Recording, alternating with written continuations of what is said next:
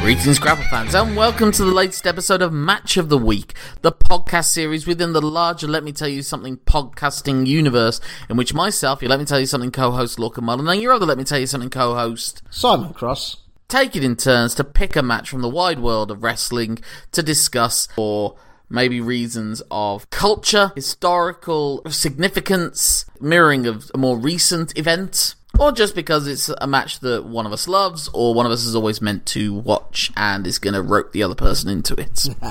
This one, I guess it almost falls into the category of something I've always wanted to watch, because it is my pick today. And instead, the reason it bumped up the viewing order was unfortunately due to external circumstances that are already a little bit in the past, and that's even before this episode eventually goes out at some point in the unknowing period of the future where Dave Meltzer has decided he's not going to rate something 5 stars this week. See you in 2018. Wait, no, 2028. Oh, God, I'm old. Yeah, I was gonna say. Oh, that was horrid. Oh. When our visions of a distant future, we suddenly realise we're in a relatively recent past, we know we're in trouble. Yeah. Oh, that was awful. Sorry, listeners, I'm having a little bit of an existential moment. But, Lorcan, carry on, please. Well, what might also make you have existential moments are reflecting over the passing of someone who meant something to you. Whilst this figure didn't mean much to either of us on like a large scale, it wasn't a big factor in our lives. As wrestling fans, I think we both had warmth and affection to this gentleman, and whilst his passing is very sad, compared to who we'll be talking about next week, it's a relatively muted reflection of mortality, because it's Terry Funk who we're talking about, who, at the point that we both got into wrestling, I mean, when I got into wrestling, when I first saw him in wrestling, which was quite a while into my fandom, no, actually, you would have seen him in WCW. Basically, by the time he was involved in wrestling, well, he retired the year I was born. His first retirement was the year I was born. So that gives you an idea of how many more years he was able to clock after that. Most of them spent going into the ring and wrestling. Yeah. But, yeah, to try and phrase it as I was saying best, for me, the first time I really became super aware of Terry Funk was his run in WWF during the Attitude Era in 1998. And at that point, he was being referred to as middle-aged and crazy.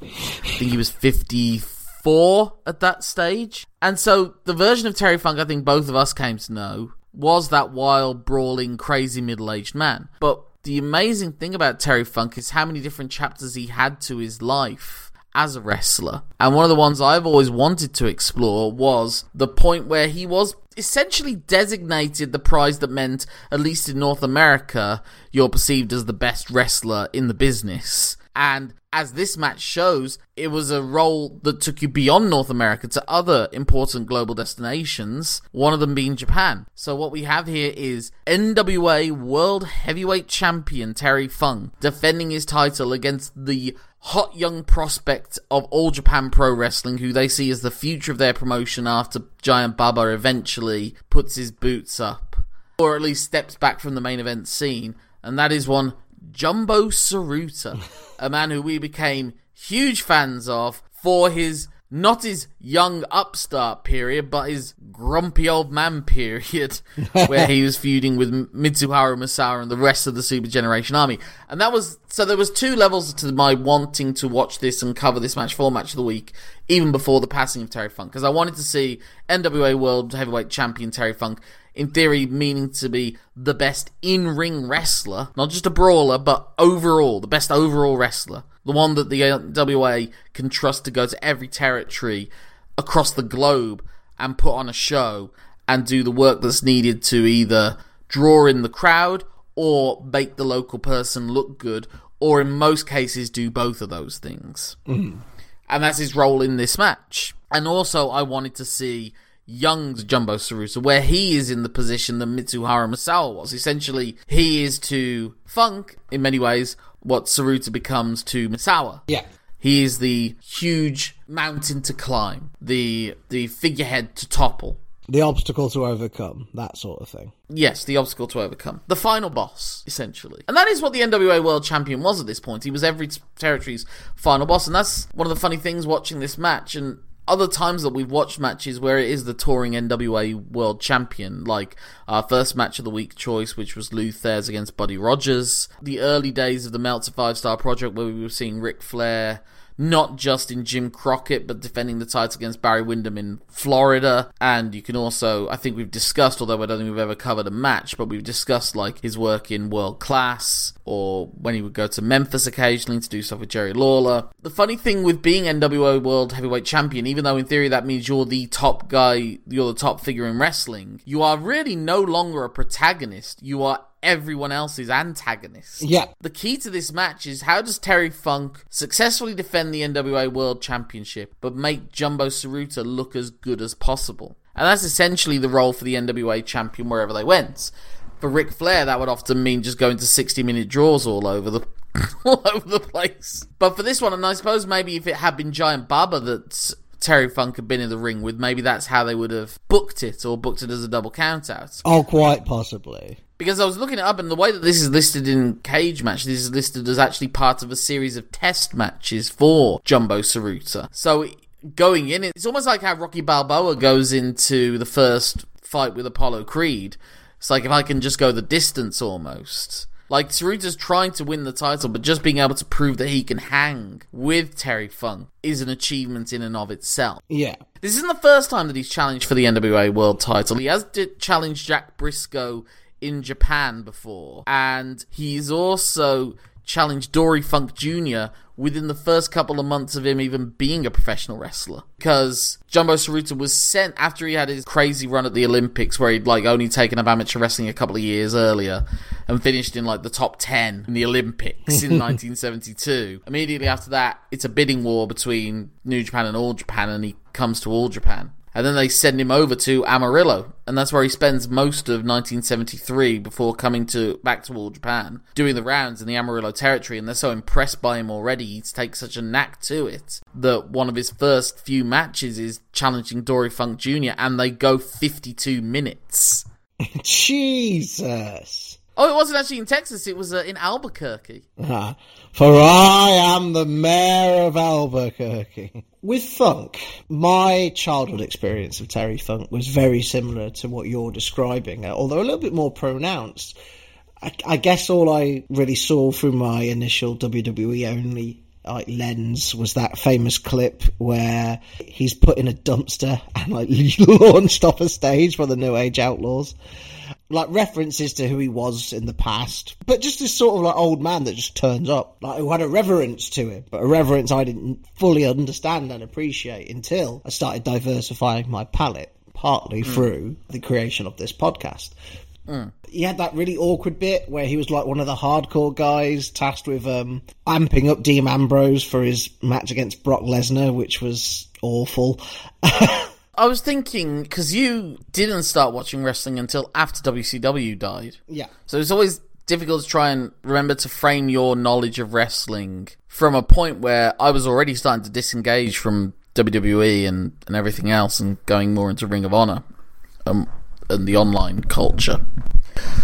But I would guess that would mean that maybe the first time you really encountered Terry Funk, if you were watching it at the time, would have been during the ECW One Night Stand. Not the 2005 one, because Terry Funk chose to go to the Hardcore Homecoming reunion show that took place at the ECW Arena that Shane Douglas organised, that also included like TNA wrestlers that weren't allowed to turn up on the WWE, ECW, like your Ravens and so on. Would that have been the Dudleys at the time?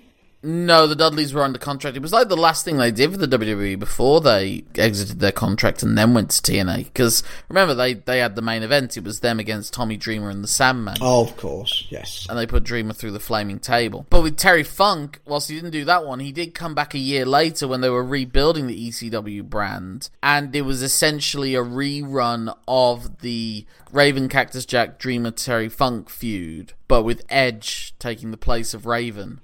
And then on the night, they included Lita and Beulah into the match as well. Oh, yes. And that was the first time you would have seen Terry Funk. And I think at that point, because he was 50, if I remember rightly, he was 53. They always said he was 53 when I was watching the Attitude Era, Terry Funk. So that would place him in this All Japan match as just having gone past 30, I suppose. Because I think this is 1976. June 11th, 1976, to be precise. So yeah, Funk would be about 31, 32 at this stage. So already probably a bit of a veteran, I would assume, at least 8 or 9 years under the belt. Not the literal belt. But, so that meant that when you saw him on One Night Stand, if you did watch that, he would have been 58 at that point. And that still wasn't... I mean, that was the last high-profile match I think he had. I don't know if he ever did anything in TNA when he was in his 60s. But he was still going. Yeah. He kept going until relatively recently. I think his last match was... It was in the 2010s, I know that much. I know that he did a Royal Rumble for PWG, and it came down to him and Roddy Piper. And Funk stopped the match to say, before we go on, I would like us to take a moment to say a prayer.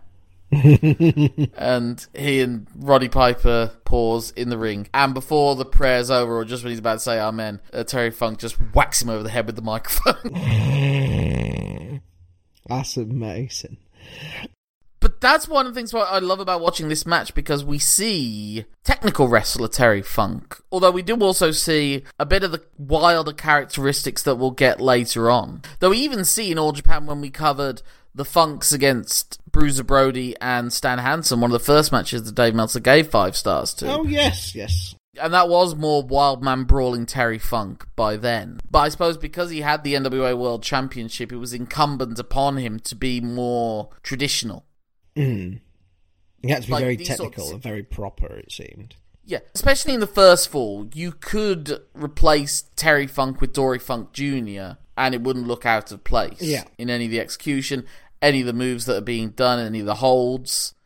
I don't know enough about Dory Funk Jr. to know if he would have then, as Terry did in the second and third fall, maybe start to act up a bit more of the aggressor and close those fists at a couple of moments in the match. But it was still fundamentals of wrestling. It was still arm bars, hip tosses, leg locks, headlocks, and then towards the end, suplexes. Yes. Well, especially for the very first fall, it's when Jumbo changes the pace and starts speeding it up that Jumbo catches him with sunset flip for the first fall. Well, that's another one of those things where you're looking at what is the NWA champion's role in this match, and it is to make the challenger look good, because it's the challenger that's still going to be doing the next tour of Japan when Funk will go and then come back 3 to 6 months later. Yeah. And I wonder if that's why they structure it very often with the 2 out of 3 falls, so that Tsuruta gets almost like not the honourable win, but the visible win. Like if it was a traditional 1 fall match, he would have won. He'd have got the visual pin, and yeah, you can always say that, yeah. He got the literal pin.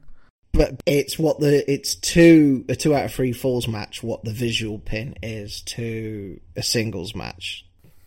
Like they did with Randy Orton, Hulk Hogan at SummerSlam, famously. So it's like, oh, you do get your pin. I get to actually win the match, but you do get your pin. But that's for very different reasons. Yeah, the structure, it is a 3-act structure, where it is a technical, very, very even Stevens match, where at first Funk slightly overwhelms Tsuruta, but Tsuruta starts getting back into it and then starts to excel. And then it's Terry Funk fighting from underneath. And as you say, when it opens up and it speeds up, it's there where Jumbo is able to out-technique the technical wrestler and get him in the pinning combination that he's not able to escape from. It is weird seeing speedster Jumbo Tsuruta. Well, yeah, he's a fair bit leaner at this point. Yeah. You don't appreciate sometimes also how big Terry Funk was. Like, Jumbo was so big that he got called Jumbo. Yeah. And Terry Funk didn't look significantly shorter than him. No. I mean, Terry Funk wasn't a short man, you're right, but wrestling was the land of giants back then, wasn't it? So. Well, no, it wasn't. No, that's the thing. Like, it was the land of giants when Hogan took over, really, when it was McMahon. Up to that point, Bruno Sammartino was like 5'10". Yeah, but he was also 5'10" wide. Yes, but it wasn't the case of the land of the giants, because it was like Andre the Giant was the giant, and he was like the novelty that would go travelling around from territory to territory, and it was really Vince McMahon that really pushed the aesthetic of the taller wrestlers being important. I mean, there were obviously there were junior heavyweights, but there were territories where the junior heavyweight was the top star. Danny Hodge, famously.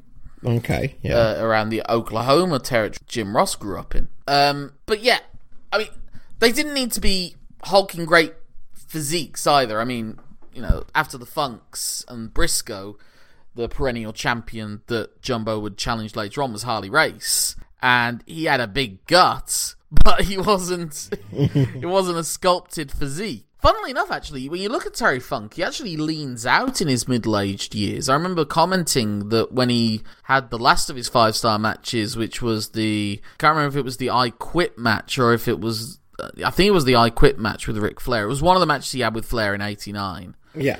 And he had like a six-pack going on at that point. But at this point, he's a bit more just like, he's not fat, but he's got a bit more heft. He's not shredded. He's cut, but he's not shredded. Yeah.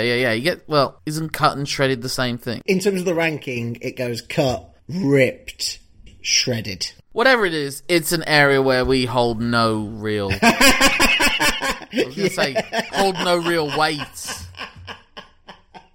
No, the weight's the problem. Yeah, the weight is the problem. We hold too much weight. Yes. Yeah. Well, you've outplayed me there quite spectacularly. So yeah, the first fall, and it's the longest fall as well. And I tell you what it reminded me a lot of, actually, because All Japan essentially followed in the footsteps of the Funk style of wrestling. Like, Dory Funk Jr., as we said, was the key trainer of Jumbo Tsuruta. And they always had that more North American-inspired style of wrestling compared to the more martial arts influence of Inoki and the way that New Japan was presented as like proto-mixed martial arts. Yeah. And it's funny, actually, because at one point towards the end part of this match, I remember that Jumbo rocks Terry Funk with essentially a Funk uppercut that sends Funk wobbly, sends him silly. And it's just funny just seeing that lineage, because obviously then to later years, Mitsuharu Misawa and his elbows and forearms are essentially a continuation of that type of strike, which was the preferred All Japan version of striking.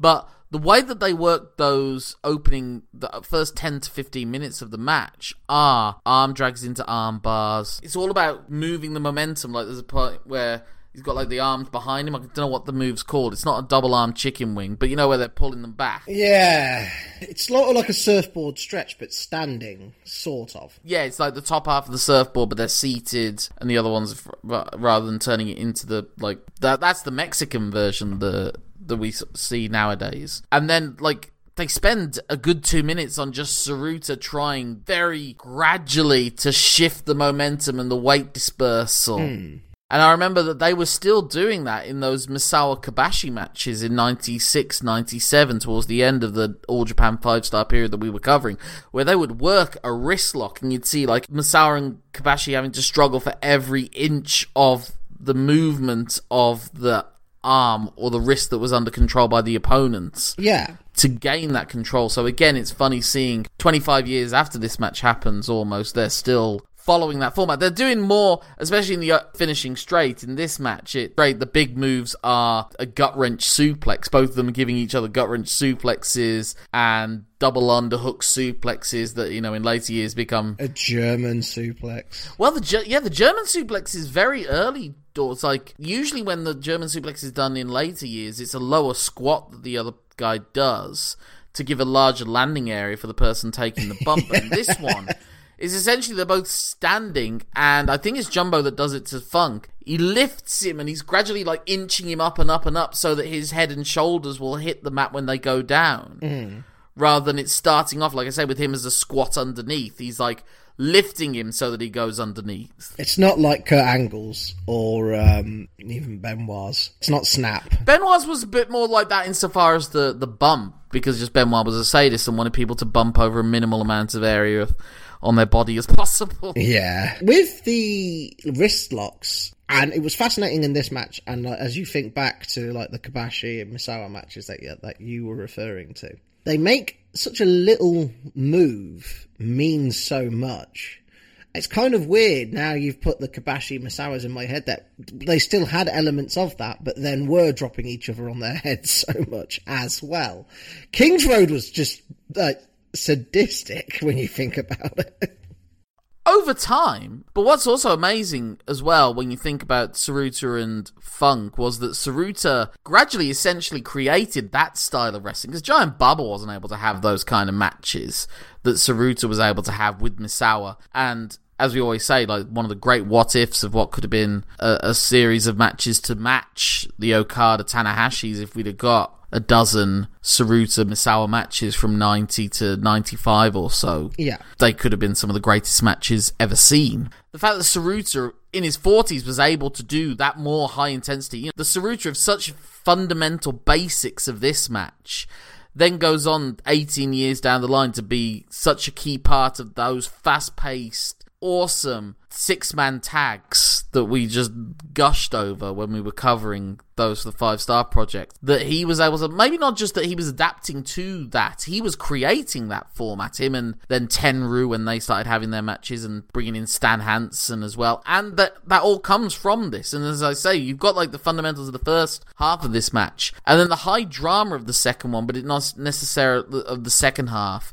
and especially the third fall, but it not necessarily being crazy big moves as we understand it. But these were crazy big moves for the 70s. Someone kicking out of a double underhook suplex is crazy, because I think that was the move that Dory Funk beat Jack Briscoe with when he won the title. Oh.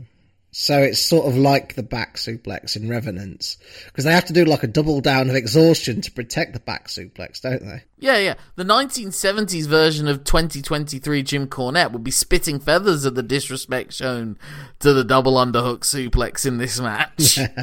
And arguably would have been even more bigoted, but that's by the by. I don't know if that's... Well, I guess it is possible, but... But you don't want to dwell on what that would mean too much. Yeah, we don't want to see what that actually looks like. But again, as far as adapting to styles and everything, I don't know if there's anyone of his era that adapted to the wrestling world better than Terry Funk.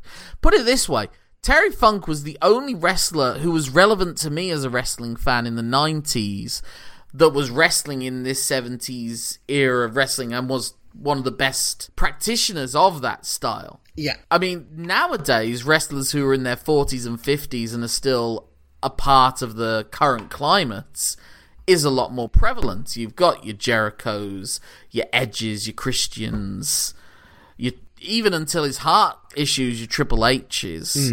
Randy Orton's now got 20 plus years under the belt at this stage. Oh, that's insane. I don't know how much more we've got left of him, but that's mad to think he's got 2 decades.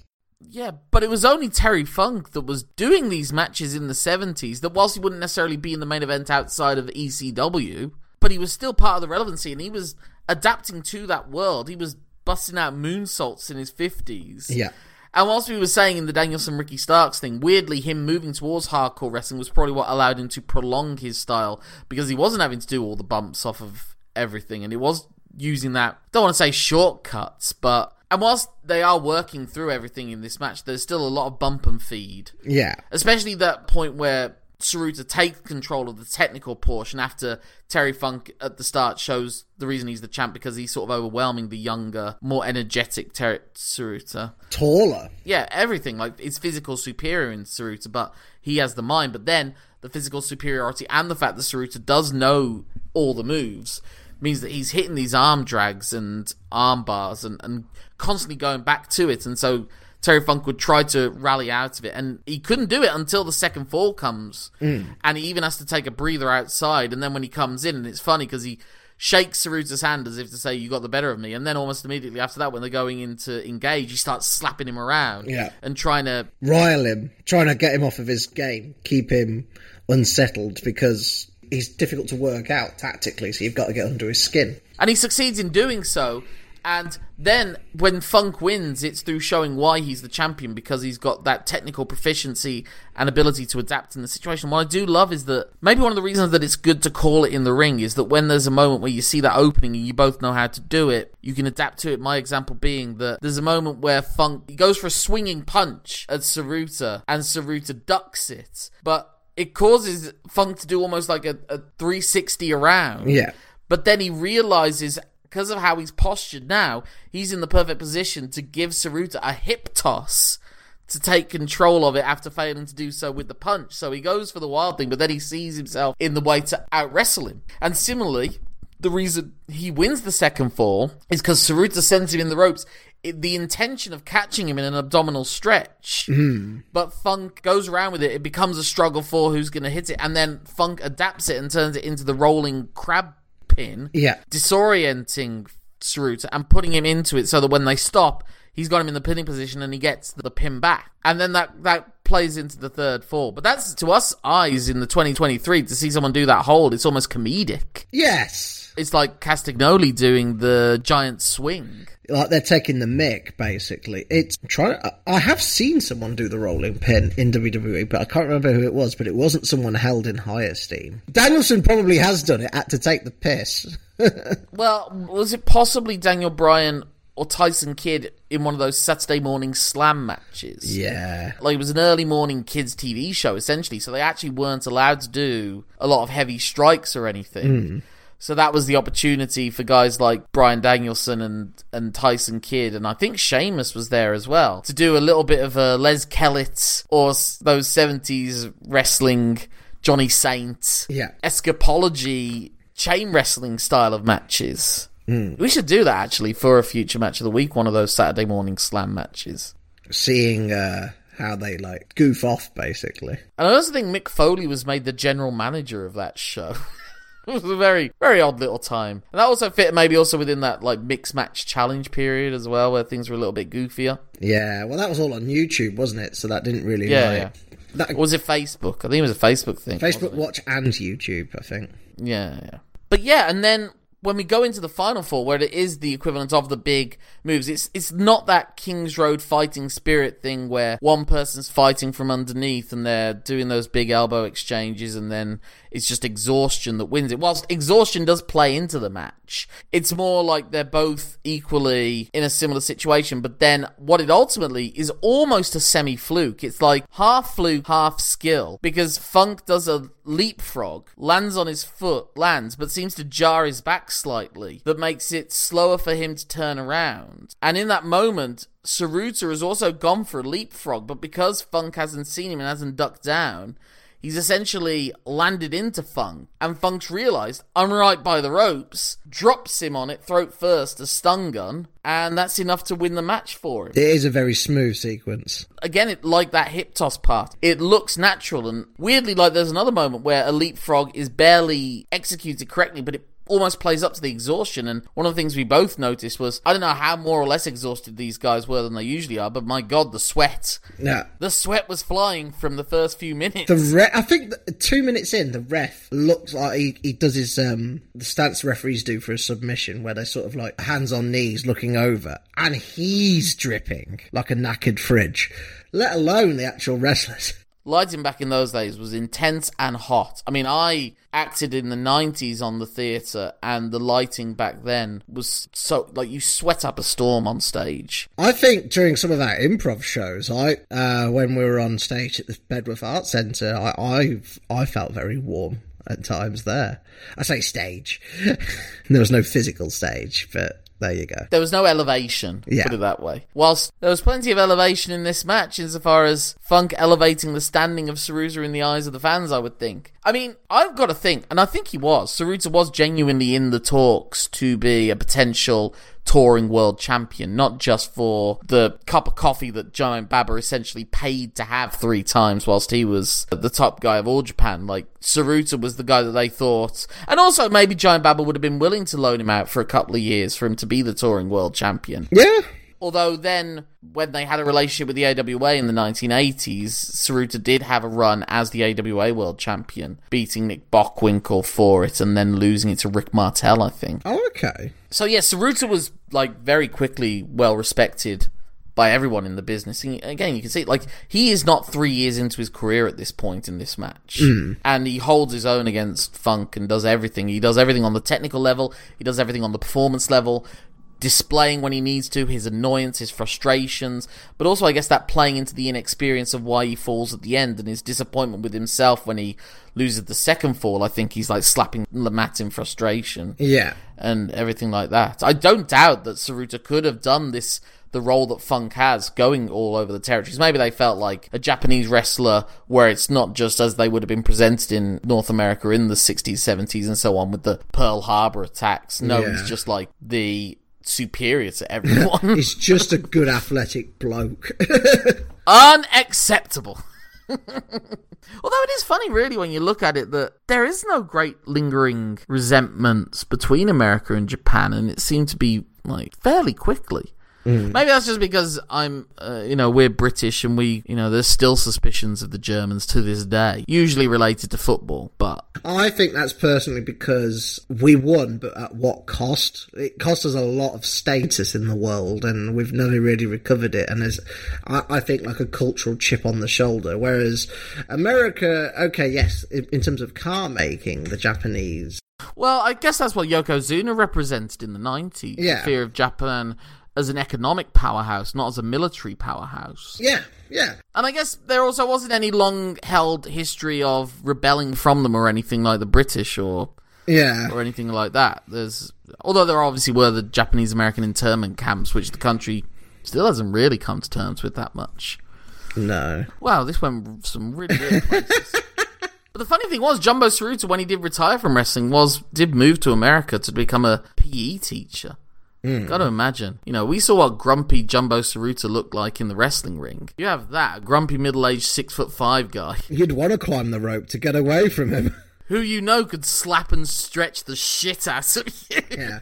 Where's Billy? Dead. Just embedded in the wall. Right. Damn it, Jumbo, you had your one last month. The amount of paperwork I've got to fill out for this. God, I'm just picturing him as a PE teacher. Did you enjoy this match, or was it more like a historical document to you that you appreciate what it meant, but if you were gonna, if I was gonna say, I'll pick some random wrestling matches for you to enjoy for fun, would this be a fun watch for you? No, but that's not a slight against Jumbo. I think it's just more what I've seen of his style is obviously, as we've covered already, the 6-man tags, which I loved, and that really showed me that. That really did hammer home when we were doing the 5-star project of, look, wrestling isn't just one thing, which I knew, but I never really, took on board until we did the 5-star project. But if any one person shows that wrestling is more than one thing, it's Terry Funk as well. Exactly, and it was a historical document in the sense of we got to see a different side of Terry. I didn't want to do for this a brawler Terry Funk match. So when you said, let's do this match against Jumbo, and I saw how young Terry looked, I'm like, okay, cool. We're on to what I wanted. Didn't even have a beard. That's unsettling, to be honest. Terry without a beard. Don't like it. But yeah, so we've seen NWA champion Terry Funk. We also saw wild brawling cowboy, but in still within an in-ring traditional sense with the Bruiser Brody Stan Hansen match. And then we saw the first version of his reinvention middle-aged guy in his feud with Ric Flair, and then you saw that extend to his run in ECW and also the exploding barbed wire match we saw with Atsushi Onita. I don't know if Onita might have been at the ringside area watching on when this is going on. You know what would make this better? Explosions.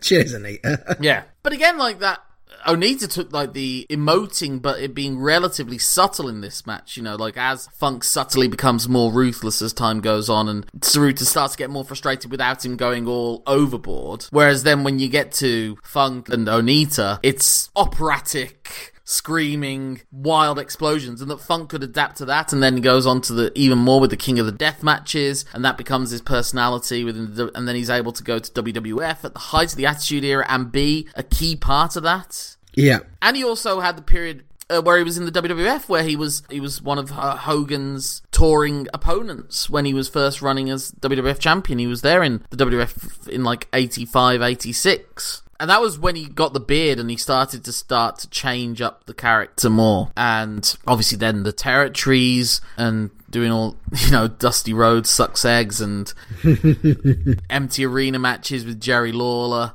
And they were saying, actually, that he was showing that personality, that he was essentially like the starters before you got to the main course of the Dory Funk Jr. match, where Terry Funk would go to the territories, bigging up his brother and the Funk family as the best wrestling family in town. Yeah. And the local hero then challenges Terry Funk to a match, beats Terry Funk, and that's what brings Dory Funk in for him to challenge for the world title. I don't know, I guess they didn't do it the other way around, because I can't imagine Dory Funk Jr. cutting a great promo and drawing a crowd in that regard. And that was another thing, like, Terry Funk could do the technical proficiency that the touring NWA World Champion had, but could also talk them in through wilder, more over-the-top characters, which meant he was able to fit into the WWF. Yeah.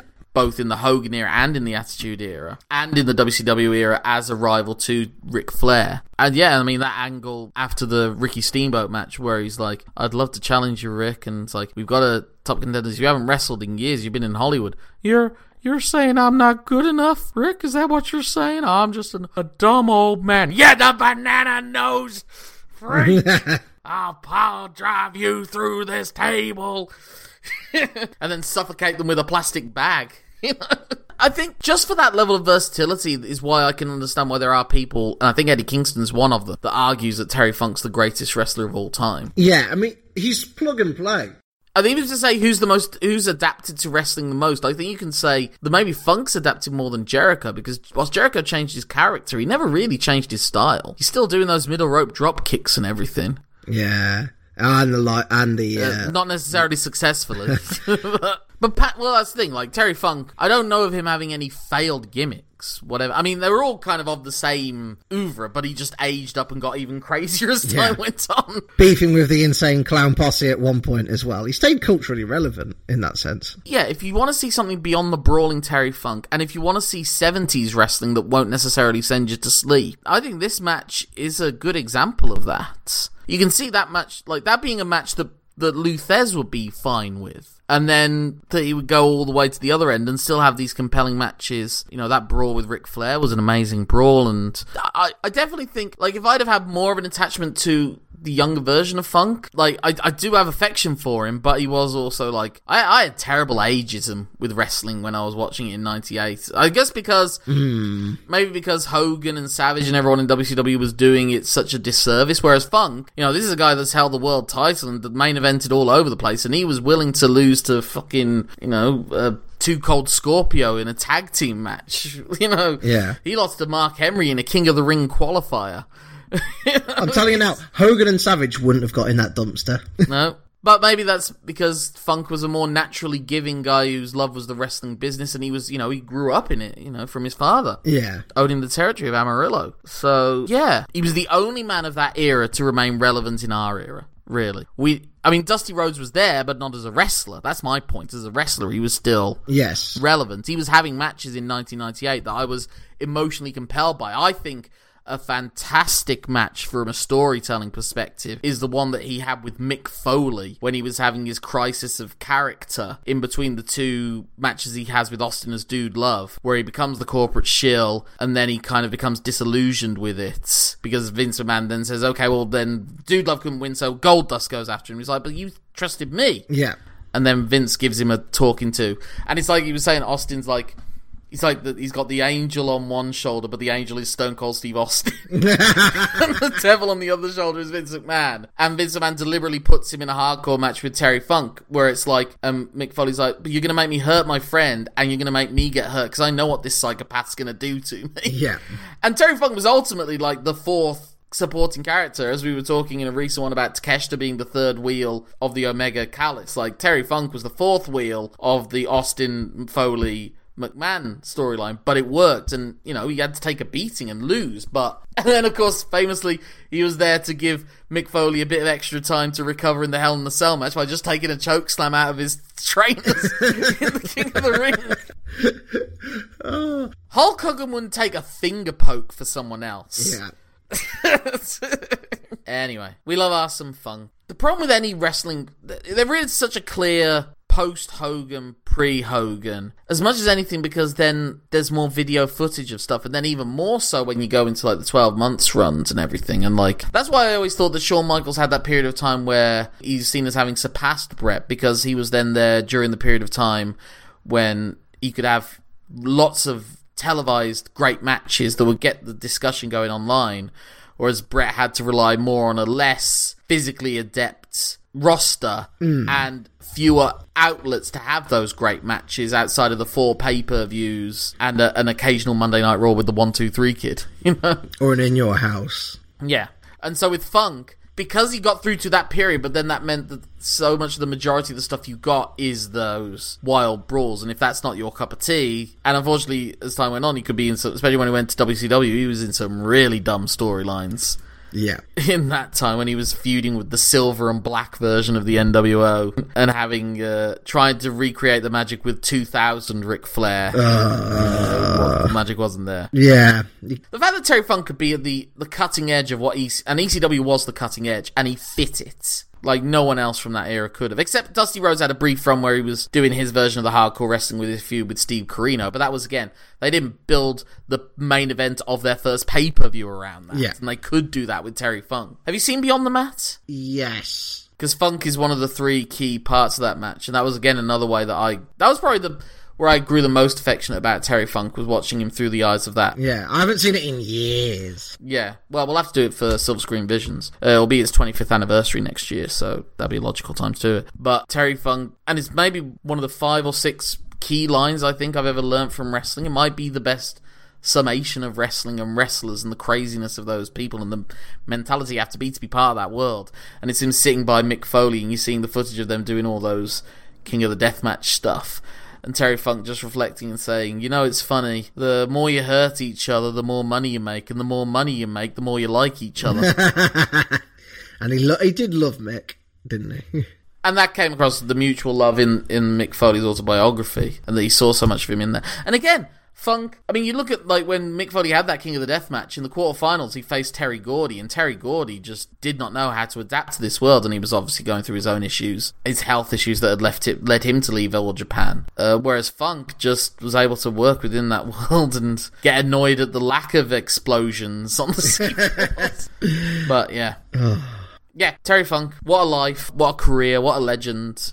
And as sad as it is for him to go, the fact that guy reached the 80s, and his wife had gone as well, so... Yeah. And, like, he literally, the reason he was no longer NWA World Champion was that his wife left him because of the... And we've seen that touring schedule that Ric Flair had as NWA World Champ. Yeah. That thing that made the rounds. And Funk did that for, like, 2 years. And in order to win his wife back, he gave that up. Yeah. Whereas Ric Flair most certainly did not give that up for He just gave the wives up. He kept the schedule without the belt. Yep. Well, Rick's a beast in more ways than one. Look, Terry Funk didn't go around leaving numerous people with unpaid debts. No. or causing any kind of friction backstage. I don't know anyone who has a bad word to say about Terry Funk. Yeah. Really. And neither do we after watching this match. No, his cultural imprint on wrestling overall. Maybe one of the most significant. Yeah. Maybe it's him that is why we have hardcore wrestling as we have. Maybe the reason that we have these death matches in AEW is more because of Terry Funk than anyone. Because he was doing those wild brawls in the... he was throwing chairs into the ring as a madman back in the 70s and 80s as well. Yeah. And then the times went with it, and he even encouraged fans to throw chairs into the ring, quite famously. Wow, there we go. Yeah, I think he's woven into wrestling's fabric forever. Forever! Well, we can't go any better than that. Let's finish it there. We've got some more Funk ones that we could do in the future, and the Jumbo Love is there as well. Just 2 of the best. Genuinely 2 of the best. Yeah, there's not much else to say apart from the 4.25 stars. I'm sure that was the 1976 equivalent of a 5-star match. If Meltzer had been around in there, he would have probably given that match 5 stars. Yeah. But hey-ho. Yeah, so whilst that was more of a celebration, we are going to do a celebration with the second half of this double bill of commemoration match of the weeks, but it's going to be a bit hard. It was harder to pick a match, and it was harder to accept that this is someone that we're having to do... I mean, there was a very easy match that we could have done, but... Sadly, we've already done it. we've already done it because another person in that match has already passed on. But it's your pick next, Simon. So what match are we covering? And obviously, I think people can already tell from the way that we're saying it why we're talking about it, but might as well make it clear. What is our match for the next match of the week? It's a match that took place during the lockdown era of wrestling. I'm getting some dirty looks, and we'll cover why I'm getting those dirty looks in the episode itself. It's the Firefly Funhouse match between John Cena and Bray Wyatt. Obviously, the late Bray Wyatt now. Still, it's weird. It's weird to say still. It will always be weird to say. Yeah. It will always be weird. But until then, if people want to get in touch with you, Simon, to give some more Terry Funk or Jumbo Tsuruta recommendations, how can they do so? They can get in touch with me on Twitter, where I'm so known as Simon Cross Free for the number of words in egg-sucking dog. My name's Lorcan Mullen. That's LORCANMULL. A for the A at the end of Tsuruta, N for the N at the start of NWA World's Heavyweight Champion. The NWA World Championship that Terry Funk loved, but not as much as he loved it as his wife. That's my Twitter handle, Instagram, Facebook, letterbox. If you put in at gmail.com at the end of it, that's my email address. Get in touch with the show at LMTYSpod@gmail.com. LMTYSpod is also our Twitter and Facebook handles. But there's nothing left to say at this point, except that my name's Lorcan Mullen. And my name's Simon Cross. Thank you for everything, Terry Funk. And we hope that the rest of you have a great week. Until the next week.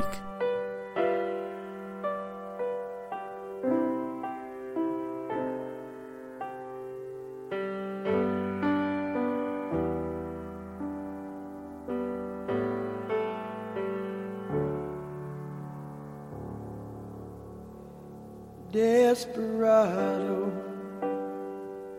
why don't you come to your senses? You've been out riding fences for so long now. Oh, you're a hard one, but I know that you got your reasons. These things that are pleasing you can hurt you somehow. Don't you draw the queen of diamonds, boy. She'll beat you if she's able. You know the queen of hearts is always your best bet. Now it seems to me some fine things have been laid upon your table, but you only want the ones that you can't get.